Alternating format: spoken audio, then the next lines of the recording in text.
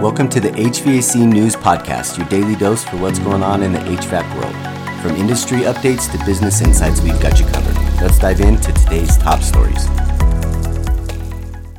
First up in the news, strategic partnerships are defining the future of the HVAC industry. A notable mention goes to ATI, Air Test Technologies, who recently collaborated with both ALPS Controls and Delta Controls.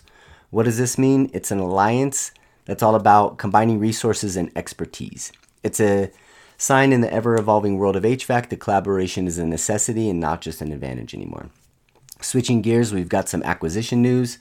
Gryphon Investors, a well-respected company in the private equity domain, has its sights set on acquiring the HVAC specialist AirX Climate Solutions. And it's not just a business move, it's an indication of a growth trend. The HVAC sector is leaning heavily into industry consolidation, and companies are joining forces. So this is an exciting thing to see. But it's not just all about partnerships and acquisitions. Some are making waves in this sheer innovation. Enter ECM technology.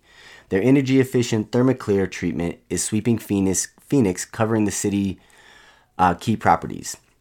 The Phoenix Art Museum, and soon all 16 Phoenix public library locations. It's not just about keeping spaces cool, it's about the broader vision. Phoenix's aim for carbon neutrality by 2050, and that every thermoclear treatment, they step closer to their ambitious goal. Lastly, we can't sign off without discussing the critical piece covered by the HVAC growth engine, the importance of post-sale follow-ups. The HVAC world is not just about installation, it's about the relationships that are built after. Automation and personal email sequences are going to be the game changer, from boosting local SEO rankings with positive reviews to giving customers valuable energy-saving tips. The post-sale phase is where a long-term loyalty is built with these customers. That wraps up today's HVAC News Podcast. If you found our show helpful and want to stay in the loop with the latest industry insights, don't forget to subscribe.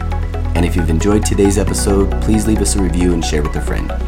Your feedback helps us bring you more of what you want and need. Thanks for tuning in, and we'll catch you on the next episode.